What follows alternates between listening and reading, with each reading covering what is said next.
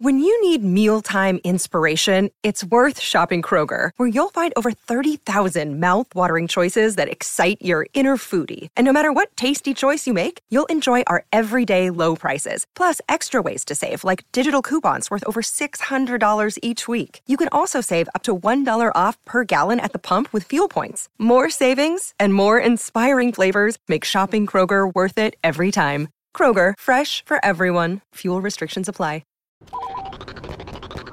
Tonight, the fall of the Jedi is at hand. We would be honored if you would join us. Hey everyone, so I'm first going to do a super brief backstory on the events for all the newcomers to Star Wars who don't know as much as some of the veterans on the channel. In Revenge of the Sith, Order 66 was executed by Palpatine just after the demise of Mace Windu in the Chancellor's office. Immediately after this, Anakin Skywalker was granted the rank of Sith Lord and officially was known as Darth Vader. Join me.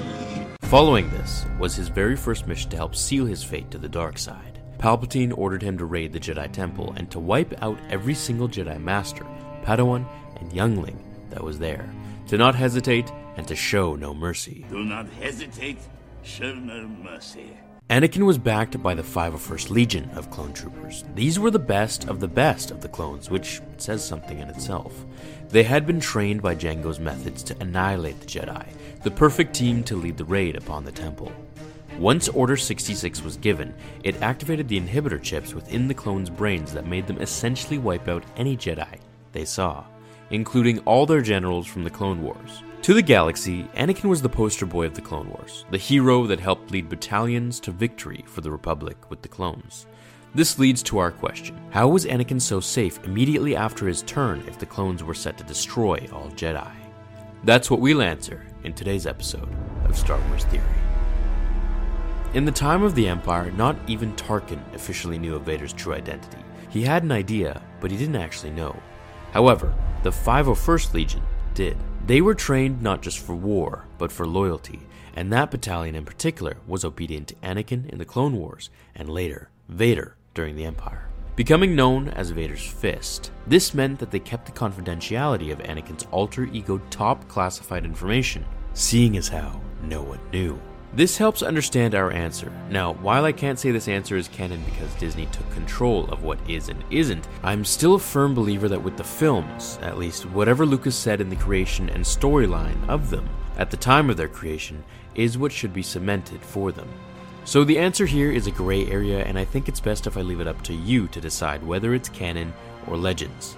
Either way, I've collected an answer for us. Palpatine executed Order 66 individually, as we can see. He contacted each squadron and battalion of clones on their respective missions and executed Order 66 for each. With the 501st Legion, he most likely would have told them to give their loyalty and full obedience to Lord Vader. The following scene is from Battlefront 2, the old one for the PlayStation, and it takes place just after a cinematic clip, which I've cropped for your timely convenience. Tonight, the fall of the Jedi is at hand.